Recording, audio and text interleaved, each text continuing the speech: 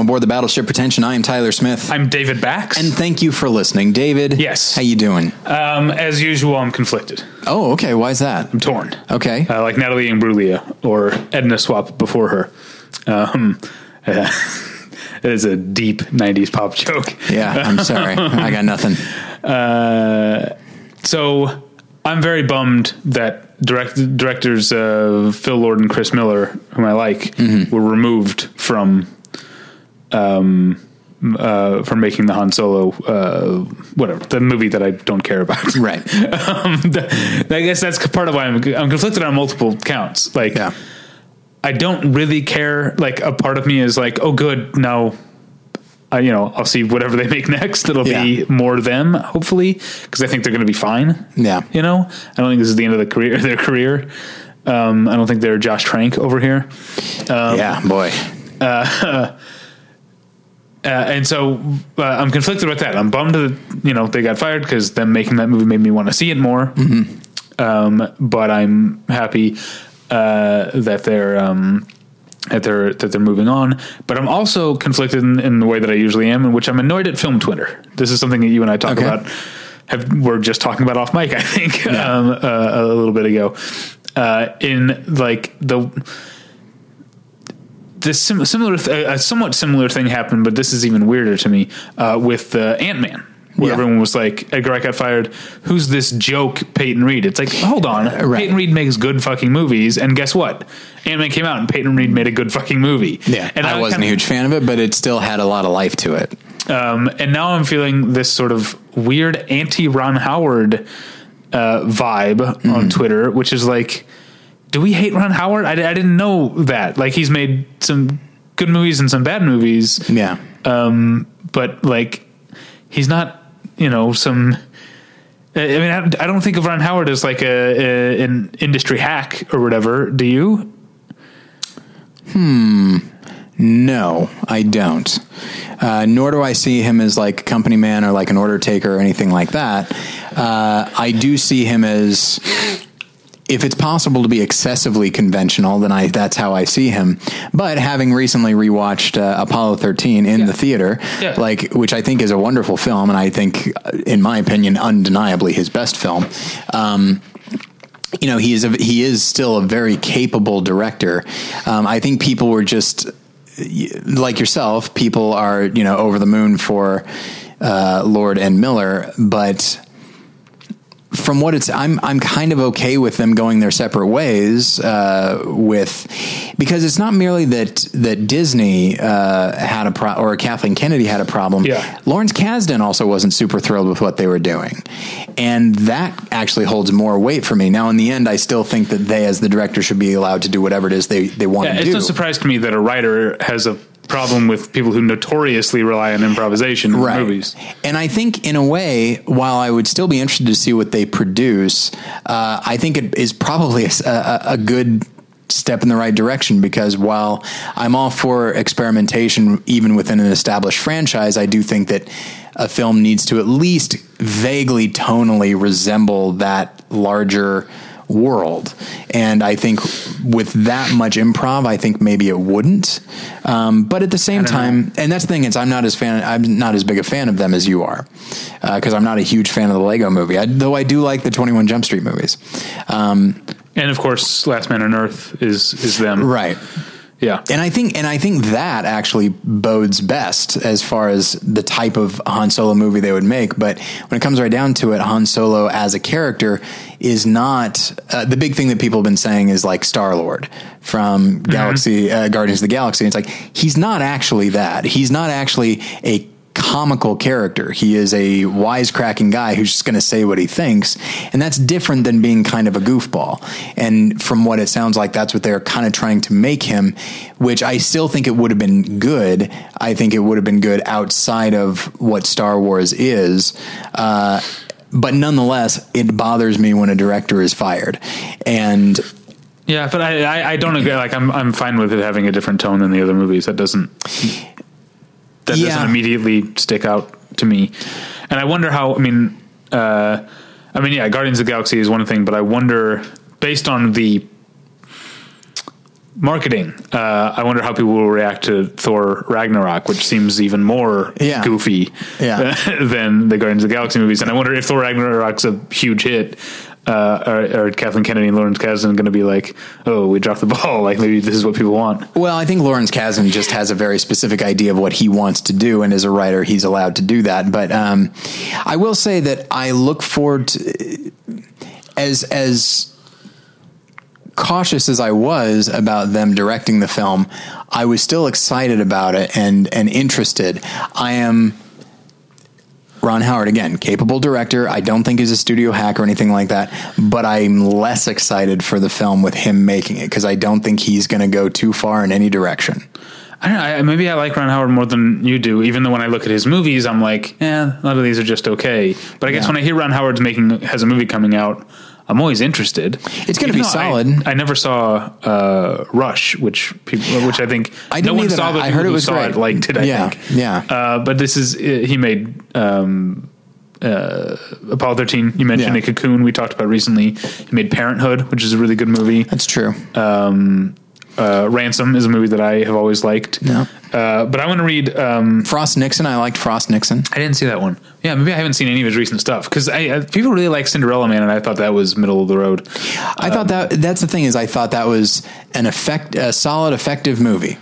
Doesn't really stick with me, but I could see myself rewatching it pretty easily, and maybe that's honestly what they're looking for—a movie that can be rewatched and enjoyed, but it's not going to really.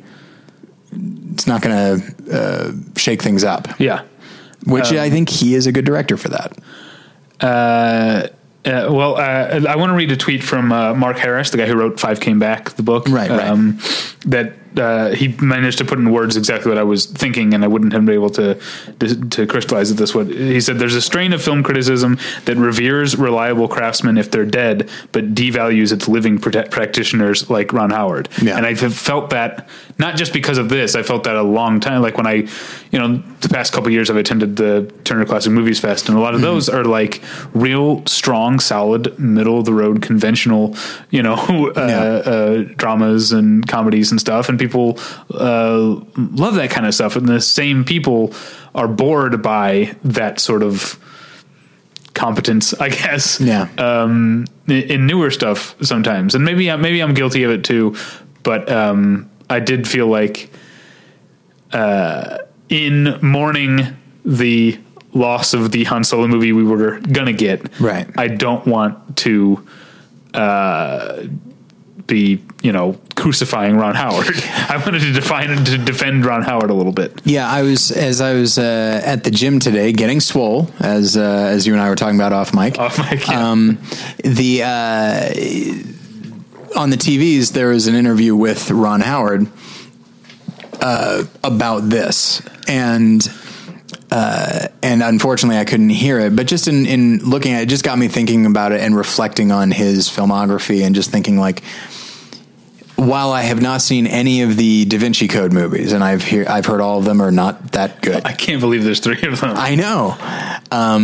So putting those aside, I will say that if I wrote a script and I heard that Ron Howard was going to make it, I would think, well, at least it's going to be at least made very well, more than competent. Yeah. I think it will be a very enjoyable experience. It like I said, it's not going to shake things up. It's not going to like break new ground or anything like that, but you could do a lot worse than a genuinely entertaining, capably made film. And I think that's what we're going to get. And I think a lot of people are just, it's that thing of like, we get so excited about this one thing because it's very in the moment. Edgar Wright is very in the moment. Phil Lord and Chris Miller are very in the moment, not to imply that they won't last, but it's very like, people are very excited about it right now. And anything that isn't that, they'll denigrate. An interesting note to end on, just a little interesting little bit of trivia. Speaking of Edgar Wright, I was just reading about how when Edgar Wright when he was going to start making Baby Driver, one of the people he sought the counsel of is Ron Howard, because he liked the driving scenes in Rush, and he was like, I want to know how you shot those. That's neat. It's an interesting confluence there that I literally just read that like 2 days ago. And that's the other thing is like that I have not seen Rush, but like the driving scenes in Rush, and frankly, so much in Apollo 13 is incredibly ambitious. But Ron Howard is such, I think the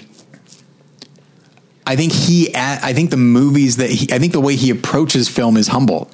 And I think he makes movies that he can make movies that are incredibly ambitious, but don't seem like it. I feel like with Apollo 13, I don't think he was ever saying, can you believe check this out. Isn't this amazing? And I think honestly, with a lot of modern film Twitter, I think a director who's willing to say, can you believe this shit? Which is very Edgar Wright. I think that is somehow, and I'd say it's Tarantino and a lot of filmmakers that people like now. I think there's somehow, there's a premium put on directors who really want to call your attention to this. And so like, I think Ron Howard is from like an older school of filmmaking. And I think he just says like, no, I'm going to do this. And I want you to be awed by some of this, but not by me. I want you to be awed by the story that's being told. Not necessarily, I don't want you to even be thinking of me when I make this movie. Right. So, and I don't know if that's actually true, but I do think that is how I think of him as a filmmaker. So, yeah. But I'm just now remembering how much In the Heart of the Sea sucked. Oh, I forgot he made that. Although there's still a lot of elements to that I do like from a visual standpoint. And yeah, I don't think that's him really. Right. But it's also his willingness to do that. Yeah. You know? Yeah, that movie was a bummer. I really wanted to like it. Like we talked about my last week too. with my pirate stuff on the movie journal. Yeah. I like nautical stuff apparently. Yeah. And that one didn't work out for me. Anyway, let's pay some bills. Absolutely. All right. So this episode is brought to you by Mubi, a curated online cinema that brings its members a hand-picked selection of the best independent, international, and classic films. Every day, Mubi's curators introduce a new title, and you have 30 days to watch it. That means there's always 30 wonderful films to enjoy, all for only $5.99 a month. Plus, when you use their mobile apps, you can download films to watch offline. All right. Currently available on Mubi is Jeff Lipsky's Molly's Theory of Relativity. Now, I hate to say I'd not heard of this, but it is considered one of the more notable independent films of the last few years. The story is about a young astronomer about to make the first reckless decision of her life. I tried to figure out what that was, but I realized, I guess that's a spoiler, so they're not going to lead with that. So with various family members helping her out along the way. And just in case you thought that the film was a straightforward indie drama, it should be noted that some of these family members are dead. It is a film about the economy, the pride we take in what we do for a living, and the bonds of family. So, and in looking it up, it's just, as is often the case, with almost anything that Mubi puts out, it always sounds really interesting to me. And this, it frustrates me because this is an American film. It frustrates me that I had not heard of it until this moment. Yeah. But anyway, there's a lot of movies that come out that you don't hear of. I know. Stay tuned for me talking about some of the great stuff I saw at LA Film Fest that you probably never get a chance to see, unfortunately. Yeah. That bums me out. That's one of the things that bums me out about this episode, or really any film festival episode, where it's just like, hey, that sounds pretty good. The end. Okay, but anyway, so there's also a special offer for listeners of Battleship Pretension. You can try Mubi free for a month. Just go to Mubi.com. That's MUBI.com/Battleship. That's how you get the 1 month free /Battleship to redeem now.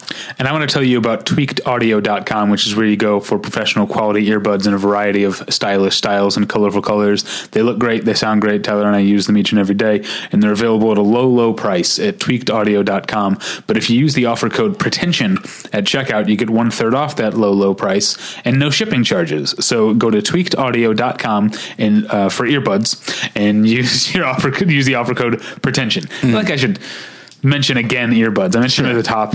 Anyway, offer code pretension. Tyler. Yes. I also want to tell you what's on the website. Okay. Normally we do that. Normally we do the ads earlier, but I couldn't. I had to get into the Ron Howard stuff right off the bat. Indeed. I'll tell you one thing that's on the website. Absolutely, is my new Beguiled review. Yes. By the time you're hearing this, it should definitely be on the website. Absolutely. If it's not, Tyler and I will have in words. trouble.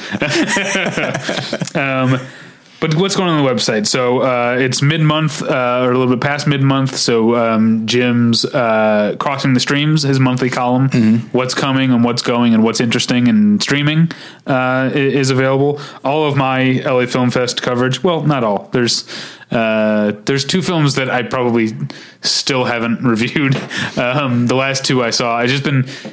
Look, I work 40 hours a week and I go to a film festival. It's tough to fit in time to write reviews. Plus, immediately after we're recording this and then before I'm posting this, I'm going to Las Vegas again. So I'm not going to have a chance to write these last 2 reviews. So they're probably going to go up next week. But most of my LA Film Fest coverage, my reviews are up there. You've got Sarah working her way through the top 100 still. She's a Blue Velvet she writes about. You've got reviews this week. Josh reviews The Bad Batch. You've got Tyler's review of The Big Isle. As I mentioned, my review of The Big Sick is up there. You've got Jim still working his way through a month of Jim Jarmusch movies, and he's on to my personal favorite. So would you say he's Takada Jim Jarmusch? Yeah. Okay. All right. Yeah, he's my favorite Dead Man. Sequelcast took a break from Hellraiser to pay tribute to Adam West, and they posted a commentary track for the 1966 Batman movie. All right, which is fun. Scott has picked up the baton again on Romero-thon, returning to his look at all the films of Eric Romer. He's got Pauline at the Beach. And Aaron's got the Chicago Report, letting you know what's going on in rep screenings in Chicago. Do you think when Scott is done with Romero, do you think we could have him do the Romero-thon and talk about George Romero? Yeah, that sounds like it's right up Scott's alley. Absolutely. All right. Okay, so I'm going to say that I saw 12 movies at LA Film Fest. Really, 3 of them I had already seen. So I saw 9 movies at the festival, but I'm going to start with the 3 that I'd already seen. Okay. You saw them at Sundance, I assume? I saw 1 of these at Sundance, and 2 I just saw at press screenings before the festival. One of them is Maudie, which I talked about on a recent movie journal, so I don't have to go too much into it. It's a movie about Maud Lewis, the Nova Scotian folk artist, starring Hawken Hawkins. Yeah. Ethan Hawke and Sally Hawkins. And I liked it. A lot of people didn't seem to. I tell you who loved it. Who's that? Armand White. He was a big fan of that one. Maybe I better rethink. Yeah. I unfollowed him on Twitter, by the way, which is tough for me because I enjoyed following him. It's a perspective I didn't often get. Sure. But I feel like since the beginning of the Trump administration, Armand White has gone full troll to where it's not even funny to me anymore. Yeah, it's still interesting to read his reviews on National Review, because even though I would say that the writing of most articles on that website are higher than you would find in most political websites. I guess it's a magazine as well. There's that first. So, but nonetheless, sometimes he's just so obtuse in his writing that it's just fun to see conservatives be like, what the hell is this guy talking about? Yeah. So it's nice that he bothers literally everybody. National Review, by the way, we don't need to get too much into this because popped up in my SJW Twitter feed for good reasons this past week. Oh, okay. Because they, I guess, posted an editorial coming out against the verdict in the Philando Castile case. And so people were like, even the National Review thinks this is. Yeah.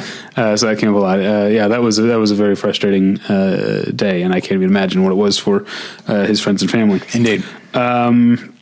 Okay, the next thing that I did see at Sundance is The Little Hours, which is the very modernized, even though it still takes place in the 1300s or whatever, but language-wise modernized take on the Decameron.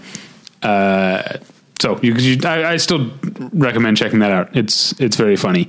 And then I'll talk. I haven't had a chance to talk at all on the podcast before about The Big Sick, so I will take a few minutes to talk about The Big Sick. It's out in theaters, at least in Los Angeles and New York, and maybe some other markets at the time you're hearing this. and it is it's fantastic. It's directed by Michael Showalter, written by Kumail Nanjiani and Emily Gordon, starring Kumail Nanjiani as a version of himself and starring Zoe Kazan as a version of his wife, Emily Gordon. And it's produced by Judd Apatow. And I will say, I think this is, without any real strong competition, the best movie that Judd Apatow has ever had anything to do with. And that's coming from someone who likes Knocked Up. I like Knocked Up quite a bit, actually. I do like Superbad a lot. Yeah, I think this is a better movie than Superbad. Okay. It might not be as funny as Superbad, although it is really funny. In fact, maybe it is funnier than Superbad. It's just a different kind of funny. There's a lot of... I don't know if you know the premise. So I do, yeah. The movie's it's a full 2 hours, Judd Apatow style, but it actually doesn't waste any of that time, if you can imagine. Unlike, it's remarkabably focused for a Judd Apatow production. I put that on the screenplay and on Michael Showalter, who is like, Michael Showalter is kind of like what you were talking about with Ron Howard in a way. Despite him making his name in one of the seminal sketch comedy groups of all time and being kind of an iconoclast in that, as a director, he's very sort of conventional, and this is the best use of his talents so far. And this is okay. So the story, Kumail Nanjiani and Emily. I don't think her name's Gordon in the movie, but Kumail and Emily are courting, and then they have a big fight and sort of break up, even though they don't say we're breaking up, but they have a big fight. And then right after that, she goes into a coma, and he is there and by her side and helping her, and spends a lot of the movie with her parents, and sort of goes through this weeks-long process of through her family and through those connections, falling in love with her all over again. Yeah. While she's still, suspended in the state of they just broke up. Yeah. So it's, there's a lot of humor that's on the darker side because it kind of has to be to cope with that. There's a great, moment, when she's in the coma in the hospital, and Kumail Nanjiani, I can just say Kumail, right? Yeah. You're going to get it confused with another comedian actor named Kumail. All right. Kumail he needs to call her parents to tell them that the daughter's in a coma, and so he goes into her phone and it's locked, so he takes her comatose finger to do the Touch ID, so he can go in and find and he's like, sorry. That's funny. Yeah, there's a lot of great bits, great moments like that, there was something I was going to say that I was like, I'll put a pin in that and come back, and I completely can't remember what it was. Fuck. One of the big things that I'm excited about with that film is that, cause I could have seen it for more than one lesson, but I was busy seeing 47 meters down. I feel like I lost. But you know what you commit. Yeah, I know. Anyway, but I'm excited for Holly Hunter and Ray Romano. Yeah, and they're fantastic, of course. I won't go in. This one would be too long to explain it. Plus, I want people to discover it for themselves. But there's a moment that's not dark, but there's a very sad moment with Ray Romano that is also very funny. Nice. In which he's being sad very loudly. like in The Host.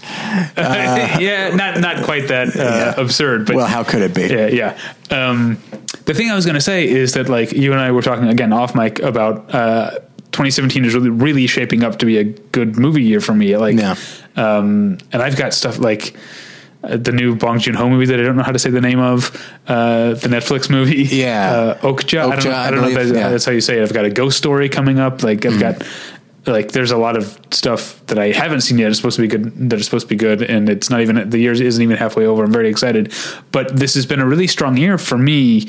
A surprisingly strong year for, I'm not going to say studio releases because The Big Sick is technically an independent movie. Not technically, it is an independent movie. It's just, Judd Apatow produced. It's not, a scrappy little indie or whatever. Right. But conventional type of movies in which 3 of my top 5 movies of the year so far are Get Out, Wonder Woman, and The Big Sick. Yeah. And those are, very down the down the middle of the lane type of movies. Yeah. But in many ways they're not as well. Yeah. And that's what makes them so great. Is that's what movies. You can go down the middle of the lane. You know what? You can still get a strike. Yeah, that's right. What do you think of that? Yeah, that works. You're welcome. Yeah.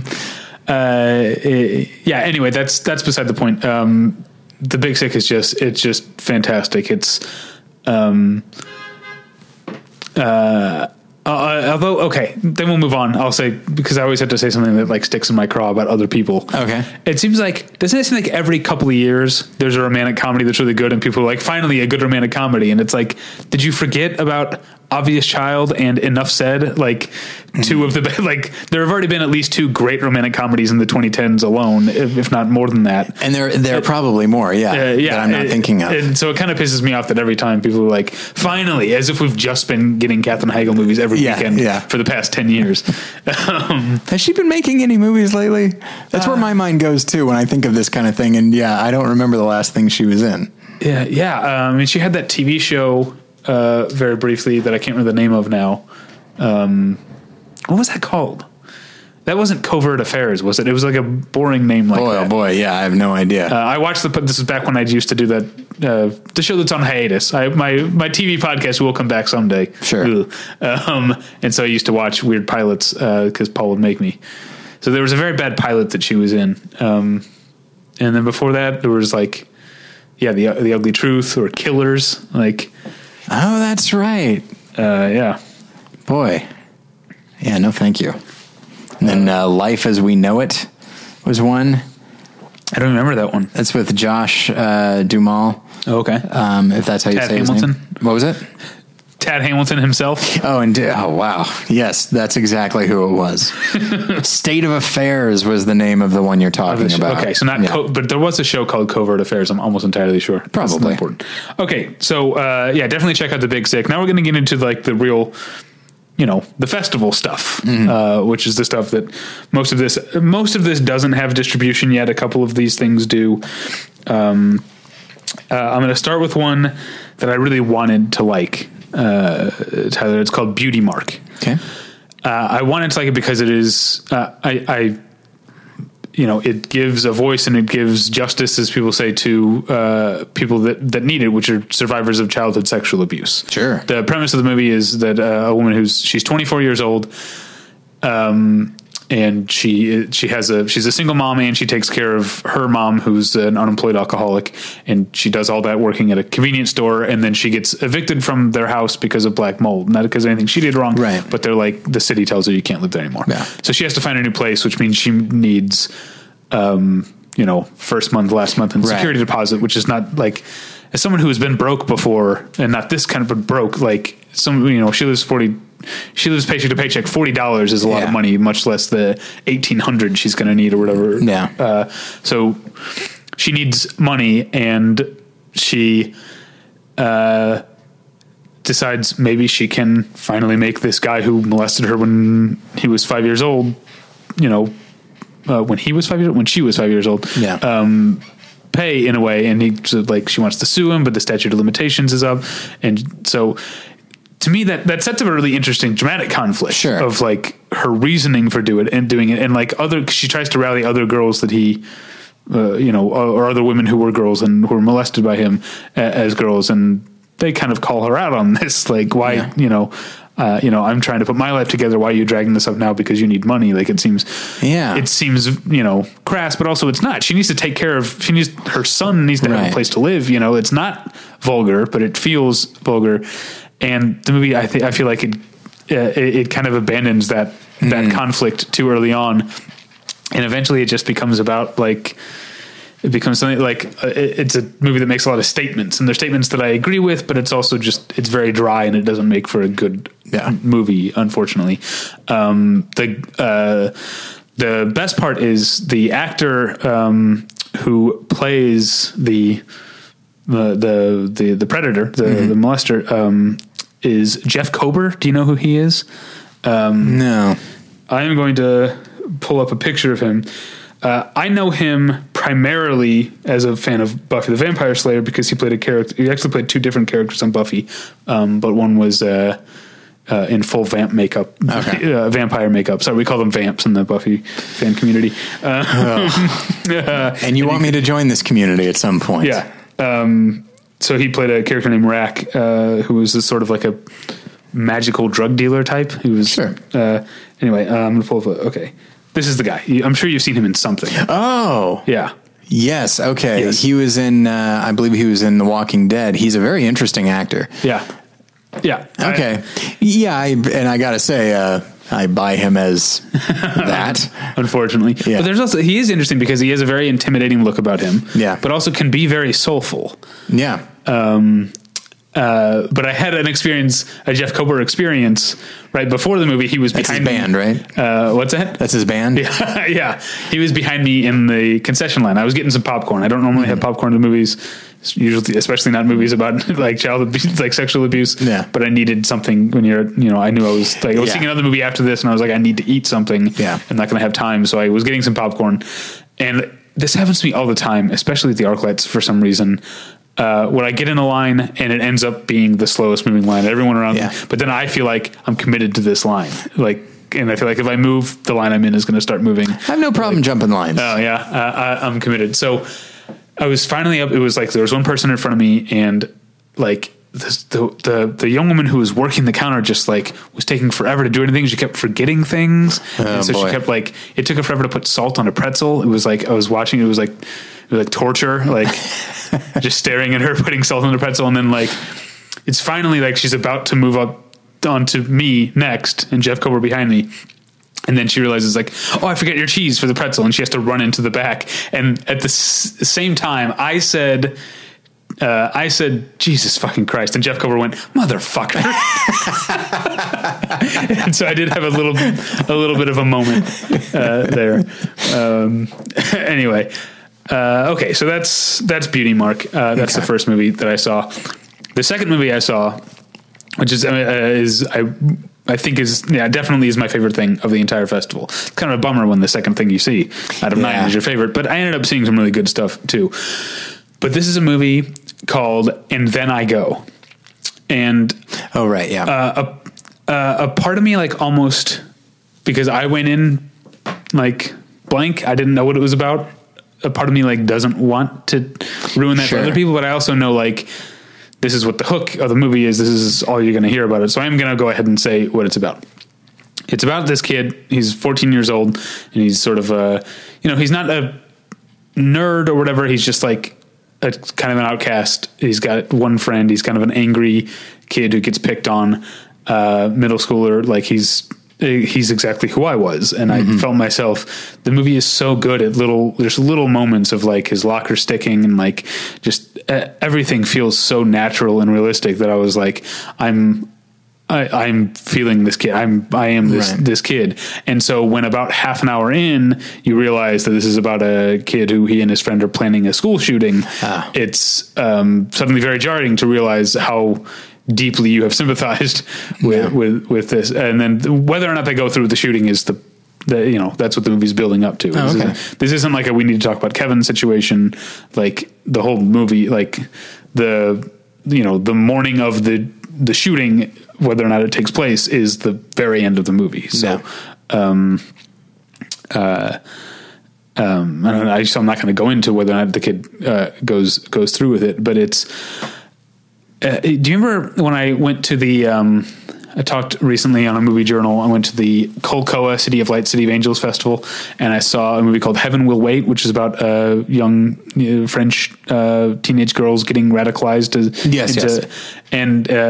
as Muslim or Islamic ISIS suicide bombers and stuff. And I felt very disappointed with the movie because it did some of the same thing that like movies like 13 did, which is they take on the parent's point of view, right? And it becomes this sort of like scare tactic, like where you're, do you know what your kids are doing? And like what I loved about it, And Then I Go, and what I fear a lot of people will be turned off by about it is that it is fully with the kid. Yeah. It is, and I think it's a like I would understand someone just being like, I can't be in this headspace for 90 something minutes.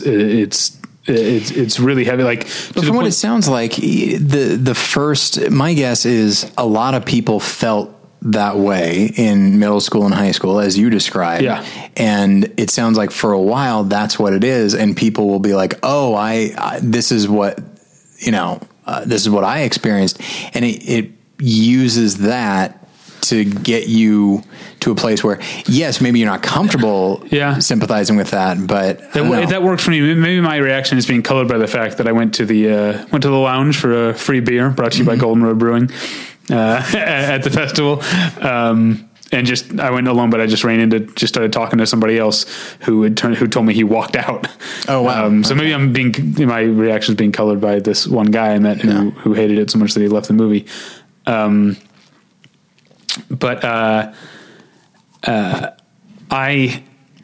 you know me, I normally don't stay for Q&As anyway, because I found them so annoying, but I would have been interested to stay for this one, but I was so shooken up by the movie that I had to go into the men's room and sort of I don't even know if cry is the right word. I just had to kind of pull myself together because I was like, I can't believe, and it's because the performances, the two main kids, Edwin and Flake are the characters' names. I don't know, their names are in my review. You can check out my review if you want the actors' names. They're great. The adult cast is fantastic. Cause this is another thing that I haven't said yet. And it is, something I look for in even the heaviest of movies, is the movie actually has a sense of humor, and you can see it in the way in its casting. His parents are played by Melanie Linsky and Justin Long. Yes, Justin Long is playing suburban dads now. And his art teacher is Carrie Preston. Do you know who she is? She's I know her mostly from TV stuff. She was on The Good Wife. She was a recurring character on The Good Wife. And she's also, you probably don't remember the one episode, but in the flashback on Lost, she's Ben's mom. I don't remember that. Yeah. But the reason she played that is because she's married to Michael Emerson. And all right. It's kind of creepy, but okay.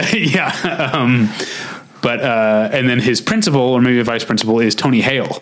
Oh, wow. Okay. Yeah. And so it has, it has a realistic sort of human sense of humor to it, but it's also just devastating in how thoroughly it puts you in this kid's head and how much it makes you feel for him. Yeah. Despite the thing that he's planning on doing. Well, and it's interesting. I feel like, cause I had certain tendencies that were a little bullyish, compared to what I hear about bullies now. I guess I was pretty tame, but undoubtedly there was, I was aggressive towards kids that I often felt a great deal of envy for. They looked the way I wanted to look. They were, they did well with girls and I didn't, and all that. And this was more in middle school. Like I didn't do theater or anything like that. So I just felt like really worthless.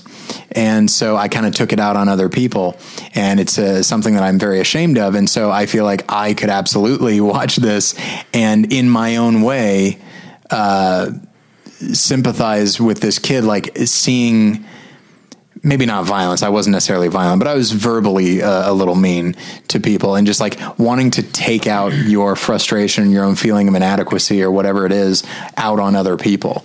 And so I feel like I would be able to relate to the kid more than I'm comfortable with. I certainly felt that way about Mean Creek. And the Josh Peck character. There were moments where I was like, like I get this more than I'm comfortable admitting. But I mean, in this, if you were the bully in this case, you wouldn't be one of these two kids. Okay. You'd be the first against the wall. That's nice to joke about. Yeah.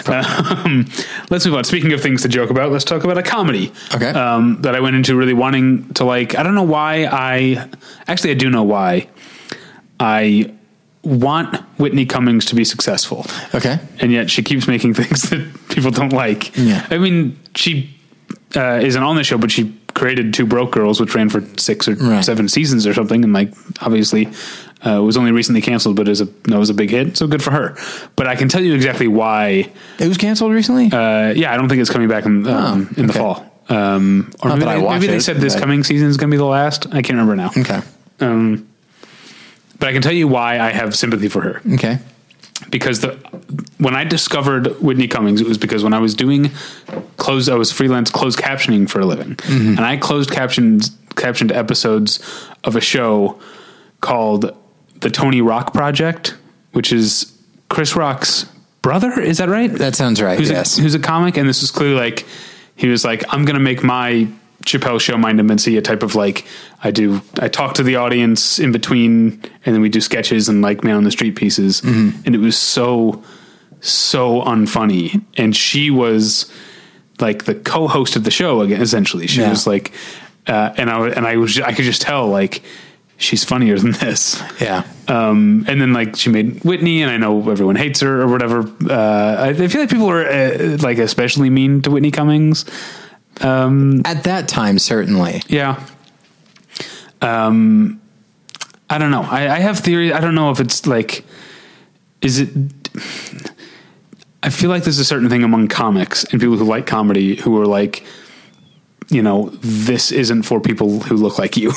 Do you know what I'm saying? Oh, sure. Yeah, yeah. Like she's very conventionally attractive, and you know, she dresses like a conventionally attractive woman who wants you to like know that she is good looking. Like, and I wonder if like they're like on Silicon Valley, like Richard with the Blood Boy is like, this isn't for you. And I wonder if there's a certain bit of animosity to like, this is like stand-up comedy is supposed to be for weirdos and losers and outcasts, and you're too good looking for this. It's like, oh, I'm sorry. You want to be an entertainer? How about this? Go and be the lead in a bunch of movies.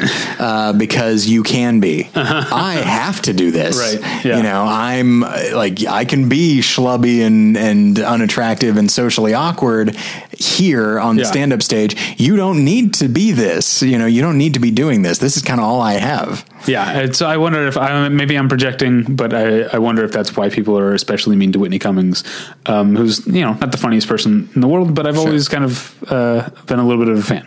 That said, her directorial debut, which is called The Female Brain, is not very good, sadly. Directing comedy is not her strong suit. Plus the whole premise of the movie I don't like. It's novel in that it's a sort of, what do you call, why am I thinking of, like, it's an ensemble piece, but it's one that has a bunch of stories that it cuts back and forth between them. They have nothing to do with one another. It's like an anthology, I guess. And there's a word for it. Now I can't think of what. Yeah, so it's one of those. It's not an omnibus, right? No, that would be a bunch of different directors. Yeah, right? Yeah. Anyway, so it's one of those based on a nonfiction book by a neuropsychiatrist called The Female Brain, which is about the way that male and female brains are different. And I haven't read the book, but the way it's interpreted in the movie all sounds like kind of bullshit, reverse engineered pseudoscience type of like, I want to justify stereotypes. And so I'm going to go and say, this is because of the size of the, you know, amygdala or whatever is different in men and women. It all sounds like horseshit to me.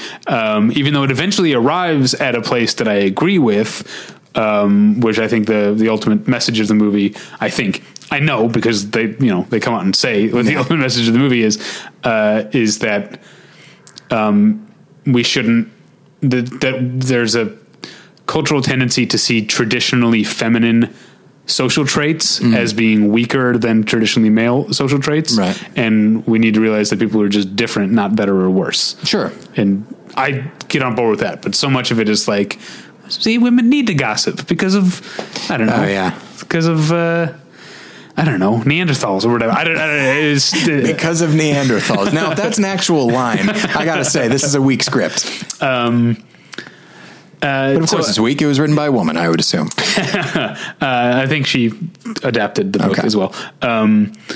Tyler's joking. Yes, thank you. I wasn't sure if I should say it or not. Yes. I think everyone knew. But as a director of comedy, she needs to tighten it up. Like there's way too much air in between the jokes, plus the rom-com portion of it, which is her and Toby Kebbell, which is an actor that I have liked in the past. Yeah. But they have zero chemistry. It's the kind of movie, it's a kind of romantic comedy where it's like, we're putting these two people in the scene together. So there you go. they're supposed to be together, even though they have nothing going on. Yeah. And mostly he's just like the traditional sort of like, I'm going to be a romantic like stalker and be kind of, I'm going to neg you a lot and like, what was that show?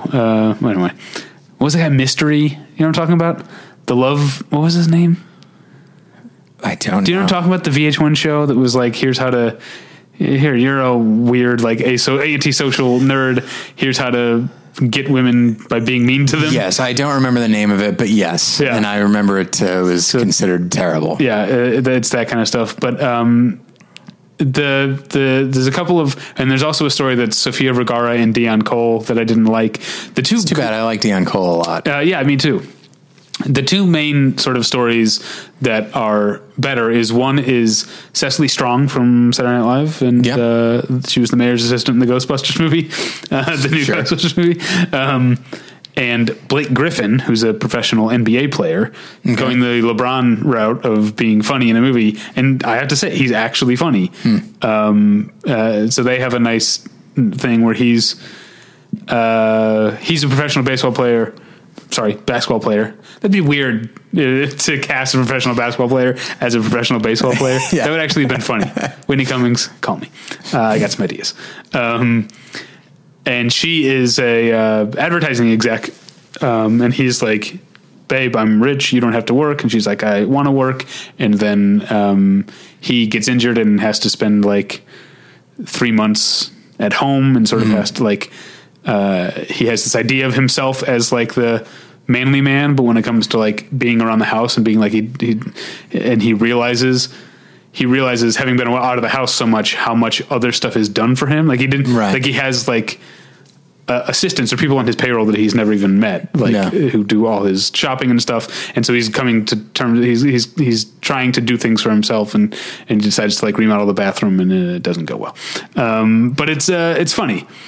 But the real stars are James Marsden and Lucy Punch.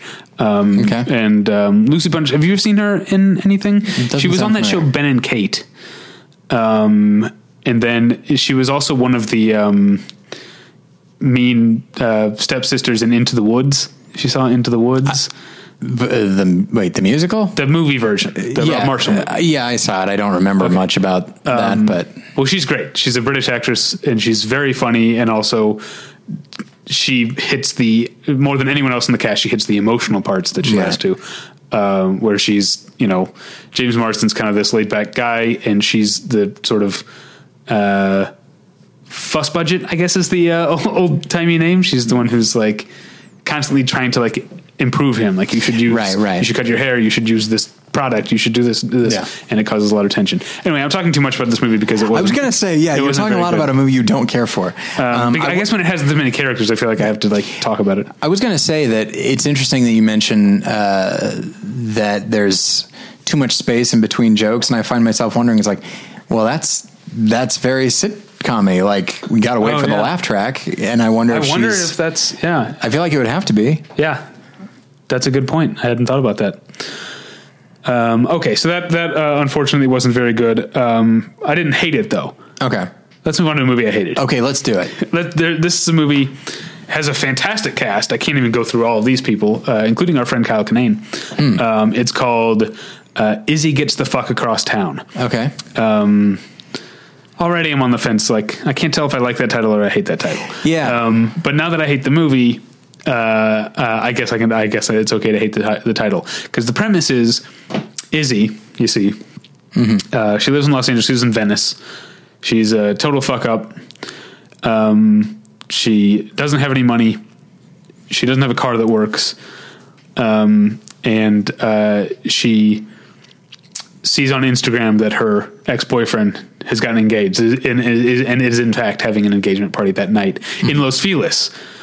How the hell is she's got to get there to break up this engagement. Oh my god. How the hell is she going to get from Venice to Los Feliz? One character actually does say what I wanted to say, which is take the fucking bus. Yeah. They don't say take the fucking bus. One says, why don't you take the bus? And then she's like, no one takes the bus. And then it never addresses that again. And so right there on my shit list. As a person who takes public transit, like, Yeah. People do take the bus when they need it, which incidentally you do. Yeah. So there and also, you go. I mean, you take the bus too. Like, it's not dead. Like, I think people have this idea of like, oh, public transit's like a ghost thing. Like, no, it's fucking packed. I have to fight for a seat, and I do. I hate that idea of Los Angeles as like the town where nobody walks. It's just, no, it's maybe none of the people you associate with walk, but the buses and trains are fucking full all the time. Yes. There's a reason that off-puttingly so. That there's a reason we're adding more train lines and extending the Purple Line. They extended the Expo Line recently. Anyway, and so I think a part of me was maybe kind of checked out on the movie already at that point, but even after that, it's just, I don't understand how this director, Christian Paperniak, got this cast, because it's a stellar cast, and yet the script and both from a screenplay standpoint and visually the movie is often incoherent. Okay. Like, there's a conversation between Mackenzie Davis plays Izzy. Aaliyah Shawkat is great in the movie. She plays a character. I think she said her name is Agatha, which is an awesome name for a character. Sure. To be Agatha. They have this like conversation that's like, I guess it's about what the movie is about, which is like whether or not you believe in fate, but it's like so forced, and also like people like Izzy will respond. And it's like, well, this response doesn't have anything to do with what Agatha just said. This is just what the director or the screenwriter wants to say at this point. You know what I'm saying? Yeah. Like, and then at the end of that scene, there's a part where Izzy gets stabbed. I think that's what happens. Visually, it's so blurry. Like it never even shows it. It's unclear exactly what happened. And that there's that kind of shit. And then for a movie that's like positioning itself as a Los Angeles movie, like it's broken into chapters, like, you know, Venice, Mar Vista, Culver City, Miracle Mile. Let's be like, you know, as she's moving east through the city, it seems to have visually no interest in the city. Do you know what I mean? Like, well, my guess is anybody that would say that nobody takes the bus is also someone that would say that Los Angeles isn't that visually interesting. Yeah, maybe that's true, but that's not true, right? You know. But let me run through this cast for you. Okay.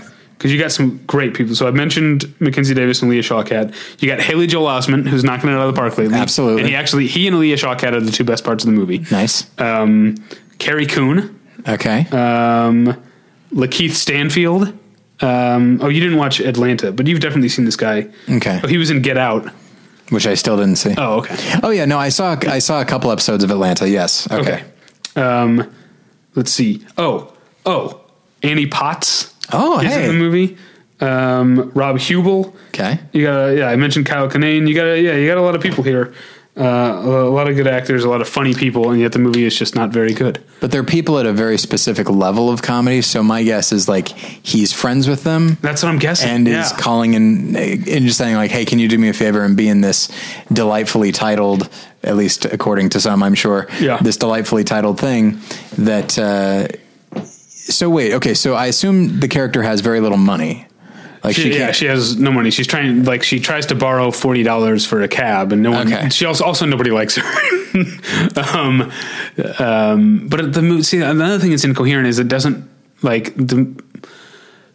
It's not clear how long she has lived in Los Angeles. We know she lived in New York at one point. Okay. She and her sister Carrie Coon, not the character's name, but were in a band together, and then Carrie Coon left the band and sort of went off and got married to Rob Hubel and had a normal life with a little bit more money. And Mackenzie Davis, Izzy was like, didn't know what to do with herself and has kind of been rootless or whatever ever since. But it's unclear how long she's lived in Los Angeles. She seems to have put down some roots. She seems to know a lot of people, or at least have pissed off a lot of people in Los Angeles, but she also doesn't even know where Los Feliz is or how to pronounce it. Oh yeah. Okay. It doesn't make any sense. Anyway, that said, I will say after this, I ran into our friend Matt Warren, friend of the show. Yeah. Not just friend of the show, but he's sort of a member of the Battleship Pretension staff, I guess, right? Absolutely. Even though he's a very busy man on his own right now because he works for Film Independent, who put on the LA Film Fest. So I ran into him that night. I ran into him a couple times over the weekend. He also, I'll say this, Tyler, You don't do the festival thing as often as I do, so you probably don't know the feeling of the bumpers that play from sponsors, and there's a festival bumper that plays before every movie, and usually you're sick of it 1 second into the second time you've seen it because you're going to see it over and over and over again. And I will say, I don't know if I'm supposed to say this. If Matt says I'm not, I'll cut it out. But Matt apparently put together the LA Film Fest bumper this year, and it was great. It was nice. It was pleasant. It was nice to look at. It was short. It was unobtrusive. It was well done. Well done. Good job, Matt. Yeah. Although I also... I feel bad about this. I kind of stuck my foot in my mouth a little bit with him because there was also the Film Independent ad, which I was like, why didn't you guys make a new one from last year? It's the same one as last year. And he was like, no, this is a different one. I made this one. I felt very bad. Oh, boy. Well, sounds like, Matt, you got some more work to do. That's the way I look at it. Anyway, I felt bad about that. I still feel bad about that. I should apologize to him. I didn't say it was bad. I just thought it was the same one as he just as last took year. the old ad and added a racing stripe and some things to lower wind resistance, and there you go. That's what it was. That's from The Simpsons, by the way. I knew it was from something. All right, let's move on. Oh yeah, okay. This movie was great. This was my third. So we've talked about my favorite. My third favorite movie of the festival was directed by a woman named Camille Thoman, I think, or Thoman, and it's called Never Here. And she introduced the movie, and Here spelled how? in H-E-R-E. Never Here. She introduced the movie and she talked about it as being very Hitchcock inspired, and that's absolutely true. You can definitely see it, but what she didn't say is that it's also very David Lynchy. It's like as David Lynchy as you can get without actually being directed by David Lynch, and I loved it. The premise is Maria Enos. Do you know that actress? She was on The Killing, was what she's best known for. I first knew her from Big Love, where she played a challenging dual role as twins. But she was the star of AMC's The Killing, and then later Netflix's The Killing. Who cares? So she plays an artist, sort of a conceptual artist, who is having an affair with her married, she's not married, but her art dealer, played by Sam Shepard, is married. They're having an affair. One night, he's over at her place. She goes into the bathroom, whatever. He's looking out the window, and he sees a woman being attacked.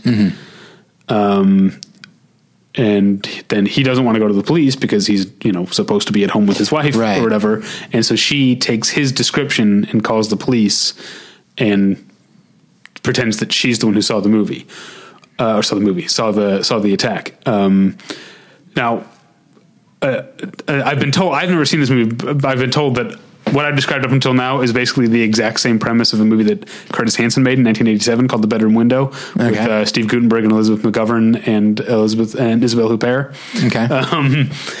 But from there it changed. Don't worry if you're a big fan of The Bedroom Window by Curtis Hanson, which now I really want to see. Don't worry, it goes on from there and it gets weird. This is where so that what I've described right there is her, she sort of gets roped into this like criminal investigation. That's a Hitchcock type of thing. And the voyeurism obviously is a Hitchcock thing.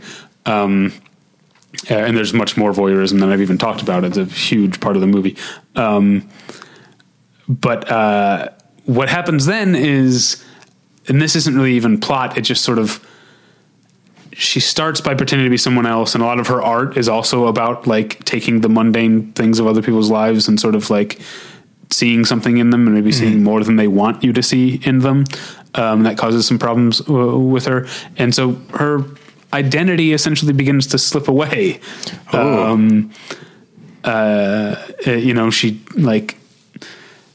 She she keeps thinking someone's coming into her apartment. She finds chairs in different places. She starts to wonder if her dog is actually her dog or if someone came in and like took her dog and put a new German Shepherd in her apartment, like weird stuff. And then there's a man that she sees walking around a lot, played by Goran Visnjic from ER. And The Deep End, right? The Deep End. That she never saw the attacker, right? But she's she convinces herself based on Sam Shepard's description that this is the attacker, and so she starts following him everywhere. But is she the creep? Like, and I don't even want to like it. There's stuff that I can't really even describe, including an ending that is like, on the one hand super weird, but on the other hand super subtle, to where like Natalie this is the one movie she came with me to see, and afterwards I'd be like, so that shot did what happened? Did what I think happened happen? And she was like, yeah, that was my interpretation. It's very cool. That very sounds cool great. Yeah, it's called Never Here. I don't know if I haven't heard that it has distribution yet. Oh, I hope so. Yeah, it's very cool. All right. The one that I missed, by the way, that the one movie that was on my list that I really wanted to see, that I didn't get to see, was a movie called Monkey Business, which is a documentary about the creators of Curious George. Oh, neat. And apparently it was a big hit at the festival. I heard a lot of, I heard good things, but that doesn't mean as much. I will say this, as much as I love LA Film Fest, I really do look forward to it every year. They did a thing this year that was odd, for a film festival, in that every movie only screened once, which allowed them to program more movies, but usually part of the fun of a festival is like a movie screens that maybe you didn't know much about, and then like you start hearing on Twitter, or you know, when you're drinking your free Golden Road brewery beers at the lounge. Open 3 p.m. till midnight. You start hearing about a movie, and then you're like, all right, I got to rearrange my schedule, you know, to try and fit this in. If it's, you know, that's, you know, I love that at Sundance, certainly. And I've loved that about LA Film Fests past, but yeah, you didn't get that. So I missed Monkey Business, and once you miss it, you miss it. Yeah. Unfortunately. Anyway, okay. I wonder if they'll go back to the old format next year. Yeah, I mean, I could see it going either way. I guess we'll see how much of a success it was. All right. Next up is a movie that was at Sundance that I missed, that I'm glad I got a chance to see. It's called Patty Cakes. Oh yeah. PATTICAKE $. Yeah. That's how it's pronounced. And it is about a white girl in her early 20s who really wants to be a rapper, and she is from a rough side of the tracks, and doesn't have a lot of money, and is kind of shy, but also writes these great rhymes. And in many ways, this is a pretty standard sort of underdog, like, you know, 8 Mile, which was Rocky, you know, type of story. But it gets so many specific things right about its setting and its tone, including things that you and I have talked about before, which is, number one, it backs it up. Her rhymes are good. Yeah. Like, I mean, she's not exactly Eminem. It's almost even more impressive than 8 Mile, because like, we know Eminem's one of the great rappers. She's good. And so you can see like, oh, she could be someone, but it's not like, none of the music is mind blowing, but it's good enough. Yeah. And I found that really interesting. And then also, this is something that I really love. It's a movie that recognizes that most people have to spend a lot of their time at their job, you know? And so when you're trying to like throw together an album, you don't have days at a time to like work on beats and stuff. Like sometimes you're going to have to leave because you got to go be at work. Yeah. And I love that that's a big part of this movie. And so much of it is on the one hand, it's maybe slightly predictable, but on the other hand, it's all done with such precision, and with such a sense of relatable fun. You know what? I didn't think about this when I wrote the review, or even at the time, but just saying it right now, it reminds me of Sing Street in that way. Did you see Sing Street? Didn't. Yeah, that's another one that's like, there's not a lot of surprises in the plot wise, but it's crafted with such care, and it's so much fun to watch. So I'm really glad I saw Patty Cakes. I'm going to say that's my fourth favorite thing I saw. Okay, and you haven't said your second, right? Nope. The second one is actually the last one. Okay. I think next up is my fifth favorite. So we have a top five. Okay. But the second one is the last one. My fifth favorite. Have you said your least favorite? I think it's Izzy Gets the Fuck Across Town. I don't think I said that, but I really disliked that movie. Well, you know, okay. when I ranked my 5, I'm not including The Big Sick because I didn't see that at the festival. Sure. Yeah, let's not worry about The Big Sick. It's fucking great. Okay, so number 5 of the things I saw at the festival is a movie that I didn't even really plan on seeing, but like I ended up getting off work, and like the next movie that I wanted to see wasn't starting till later, and I got off work early enough that I was like, I can cram this movie in. You know, it's 90 minutes long or whatever. Yeah. It's called Don't Come Back from the Moon, I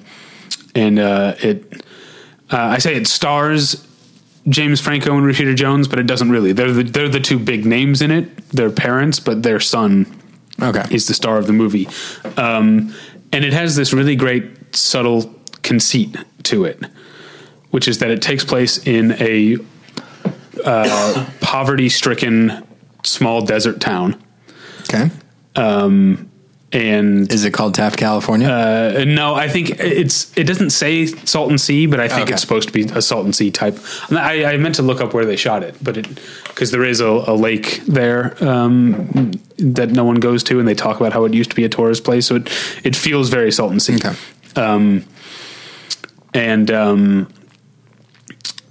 Basically the jobs have all gone, and so one by one, these families, the dads keep sort of running out in the middle of the night, just leaving their families behind to go, you know, in theory to go look for work and bring money back and bring their families, but a lot of them never, or just leave their families behind. Oh, wow. And one of them, when he leaves a note that says, going to the moon or something like that. And so it becomes a thing with all the kids. Like that's the shorthand from like my dad left is my dad went to the moon.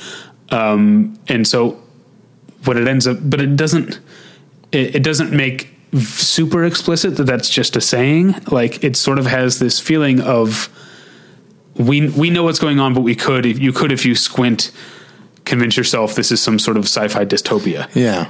You know, and people's parents keep disappearing, and then like it becomes this thing where it becomes this sort of Lord of the Flies where the younger kids are just like the one who says that he's going to the moon he owned like the only bar in this neighborhood. And so his like teenage daughter just like opens the bar, and she and her friends start like hanging out there, and it starts being like what you'd think teenagers would be, like just making a mess and having parties, but then eventually just becomes like a bar. Yeah. You know, and so sort of like it's like kids like play acting it as adults, but then they actually kind of are because there's no one else looking out for them, you know.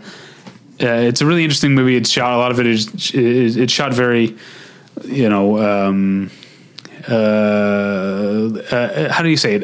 Elegiacally or elegiacally? It's based on elegy, but I don't know how you say that form of the word. But it's sort of very lyrical, handheld, magic hour type of photography. A lot of stuff happens in slow motion. There's a lot of whispered voiceover type of. It's that kind of movie, and it's well made. It's the kind of thing where I look forward to seeing what this director comes up with next. What's the name of the director? It's Bruce Terry. It's a 3-name guy. Okay. And now I'm forgetting. I think it's Bruce Terry something. All right. Well, I'm going to look it up. Yeah, that sounds.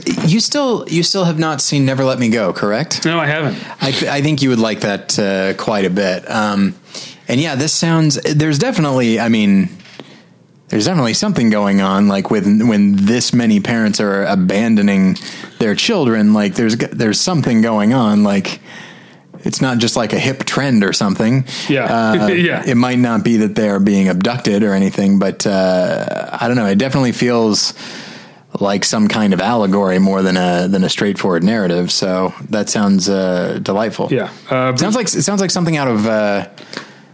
Sounds like something the Polish brothers would have done. Oh yeah, you know. But it doesn't feel like their kind of movie because it's so. I'm trying to think who it feels like. I mean, it's sort of like a post mumblecore type of aesthetic. It's, you know, shot in scope and it's very sort of lyrical. I'm drawing a blank. I guess you can go to David Gordon Green pretty easily. Sure. Yeah, maybe that's where I'll go. Okay. Bruce Terry Chung is his name. Okay. And then finally, my second favorite thing that I saw, and this one I saw with our friend Scott. He came. He wasn't covering the fest, but he came down to see this one movie. It's the new film from Hong Sang-soo, the Korean director, and it's called On the Beach at Night Alone. And this, I'd seen his now Scott's a huge Hong Sang-soo fan. Okay. And I had never seen any of his stuff until AFI Fest last year when I saw Yourself and Yours, and I wasn't blown away by it. But I was certainly interested, and I'm really glad that I stayed out in Culver City late to see the late movie, to see On the Beach at Night Alone, because I think it's incredible. It's not only one of my favorite movies of the festival, it's my favorite movies of the year so far. As far as what the story is, I don't think that's really a big deal what the story is. It's mostly about a woman, or possibly two different women played by the same actress. There's a part one and a part two. And it's not entirely clear if she's supposed to be the same person. In the first part, she's on vacation with a friend in, I think, Berlin, a German city, definitely. I think it's supposed to be Berlin, and they're just sort of like, they just talk, but then there's like weird things. Like there's this other Korean man who keeps popping up and like is acting weird, like asking them what time it is, and then eventually they're like at the park and they see him coming and like, let's pretend we don't see him and get out of here. Yeah. And then and the other thing is the two parts are not of equal length. Like the first part is only about 25 minutes, and then the rest of the movie is the second part, where she's possibly the same person back from her trip, and she's back in a small town where she used to visit, where she has friends, and she is, I guess, getting back with her friends, and they hang out and get drunk and catch up, and then she decides to move there, so she's staying in a hotel. But it's a movie that's mostly about people talking. But there's something, there's something else going on in every scene, because the characters aren't necessarily, or she as a character is not necessarily consistent. We learn things about her that it's like, how did I not know? Like, how did we go this far in the movie and this not come up? This seems like a big part of her. And then there's also, the weird stuff, like, just the stuff like that guy who keeps showing up in the first one is happening in the second one as well. And so it's on the one hand, it's a very talky movie, but it's not at all what that description makes it sound like. That makes it sound sort of like like a Richard Linklater movie or something, which is great. But no, this is much stranger, much more like Louis Buñuel, actually, in that there's these surreal elements, and the conversations are dryly and awkwardly funny a lot of the time. And they seem to follow their own logic. Like there's a scene that starts with a normal conversation and then goes to where she's screaming at all her friends that they're not qualified to love anyone, and then it ends in and then it goes into a lesbian kiss from there, and then everyone at the table is kissing, and like this is still the same scene. So you see what I'm saying about the Buñuel type of thing? Yeah. It's no one is like breaking the fourth wall to let you know what's happening is weird. Right. It's all presented matter of fact. Yeah. But what's going on is not necessarily real life. Did you already say this? I was looking at my phone a moment ago that you said Buñuel, like discreet charm of the bourgeoisie. It's like, it's very similar to that. Yes, this is very Buñuel. Yeah. Yeah. That's the first thing I came up with. But this is one of the ones, this and Don't Come Back from the Moon are the two that I haven't written the reviews for yet. Partially, mostly because of the last two I saw, but also because they might be the two most difficult to write about. Yeah. So we'll see next week when I've written the review how I've processed my feelings in this movie a little more. But, okay, so let's do this. So that's all of them, right? Okay. All right. So putting aside the three you'd already seen. Yes. All right, let's rank these things. Number 1. And Then I Go. Number 2. On the Beach at Night Alone. Number 3. Never Here. Number 4. Patty Cakes. Number 5. Don't Come Back from the Moon. Number 6. Okay, now I have to rank the right the middle of the road ones. Yeah. Because there are 9 total, and so I have to rank the next best one is going to be wait 1, 2, 3, 4, 5, 6, 7. Oh no, there are only 8. Oh, there are only 8. Okay. How did that happen? 1, 2. Did you forget to write one down? No, there's nothing. Yeah, Okay. I don't know why I counted 9. There are only 8. So I've got 5, and we know that 8 is Izzy. Yeah. So now I have to say, I guess I'll put Female Brain next, then the Beauty Mark. Okay, all right. Then just Beauty Mark, not the Beauty Mark. It definitely the Female Brain. Based on your description, it definitely sounds like Female Brain should be flipped. With the Beauty Mark, because Female Brain just sounds like such a misfire. But I guess with distance, I'm just like remembering the things that I liked about it, which is that it has laughs in it. Most of them come from James Marsden and Lucy Punch. Yeah. Okay. Yeah. And also Blake Griffin and Cecily Strong. And do you know any of the distribution circumstances with any of these? Patty Cakes is coming out in August. Yes, that one. Searchlight. Yeah. Other than that, I don't. I mean, I actually ended up meeting the producer of And Then I Go, and she said they don't. But this was a few days ago. My deals might have been happening, but they don't have anything. Did you give this producer your card? I never carry cards. You son of a bitch. It's like, hey, you made this wonderful thing that I absolutely love and am going to rave about. See you later. I have her email. Okay. Anyway. Yeah, so I don't know if any of these have distribution. I really hope that this was an overall solid year. Sounds like it.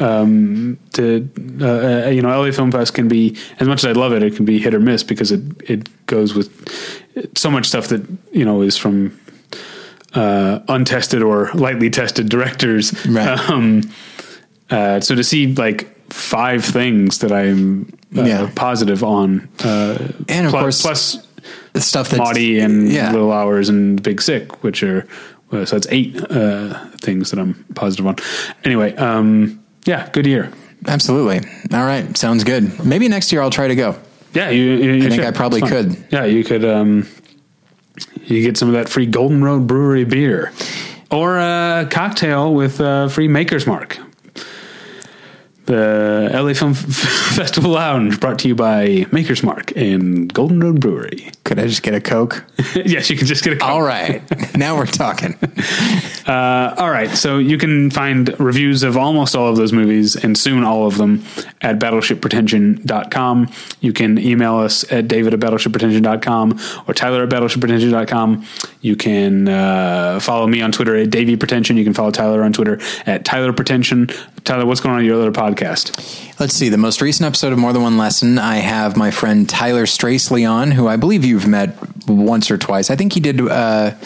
He participated in one of our fantasy drafts, but that might have been before you showed up. Before me, yeah. But anyway, he's a writer's assistant, but he just wrote his first ever episode of a show, and it is The Good Place. Oh, cool. He wrote episode 10 of season 2, which will begin airing in September. So we talk about that. And then I did also want to let everyone know that I do have an official dedicated website for my book, Worth Watching. So if you go to worthwatchingbook.com, you can, it's very bare bones, but I'll tell you everything you need to do. And you can just order it through there if you live in the United States, because I'm not shipping anywhere else because it's more expensive. So yeah, just putting that out there. All right. Thanks for listening. We'll get you next time. Bye. Bye.